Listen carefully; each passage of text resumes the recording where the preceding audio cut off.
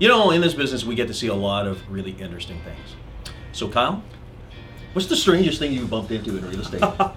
You didn't know I was asking this. Yeah, this is on the spot. I'd say some of those times that you walk into a house thinking that the house is empty. Yeah. Someone might still be home. So Okay. I've caught some people in some interesting situations. See, I haven't.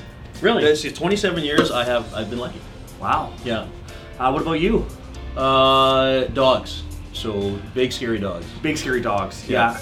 You know what? I think sometimes some of the personal art that Yeah. people will have. Yeah, photos. Yes. Mhm. Personal photos. Yes. I was at a house one time and I think it was just literally a piece of shag carpet like on the wall. But it was like framed. Okay. It was like an old funky like 60s mid-century modern place. But yeah, it was just like Yeah. I didn't know if I was supposed to like rub it or what. I don't know. Okay. Yeah, but the things people put up in their places when they Okay, should be so stating it, yeah. so that there was a house in West Saanich on the water, and above the headboard was a painting, a very sultry painting of the wife without clothes, except it was probably done around 30 years ago before.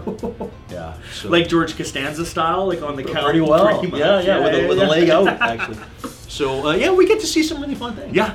Yeah, I know people always ask me. I think that's one of the funnest parts sometimes is we get to go into so many people's homes. And it's Yeah. always funny clients' reactions when they see something a little bit startling. Yeah. We see it all the time. So yeah, 27 years, you've seen probably everything. Yeah, but I haven't shown that nudist house yet. No. No. Yes. I don't. There's that fancy bread and breakfast that's being sold right Yes. now too. Yeah. Yeah. exactly, With the dungeon. The dungeon. Yeah, anyways, Exactly. lots of fun things. Be happy to share them with you if you'd like to know more. If you want to hear stories, just call us anytime. Yeah, we're getting more stories every Yeah. week. Yeah.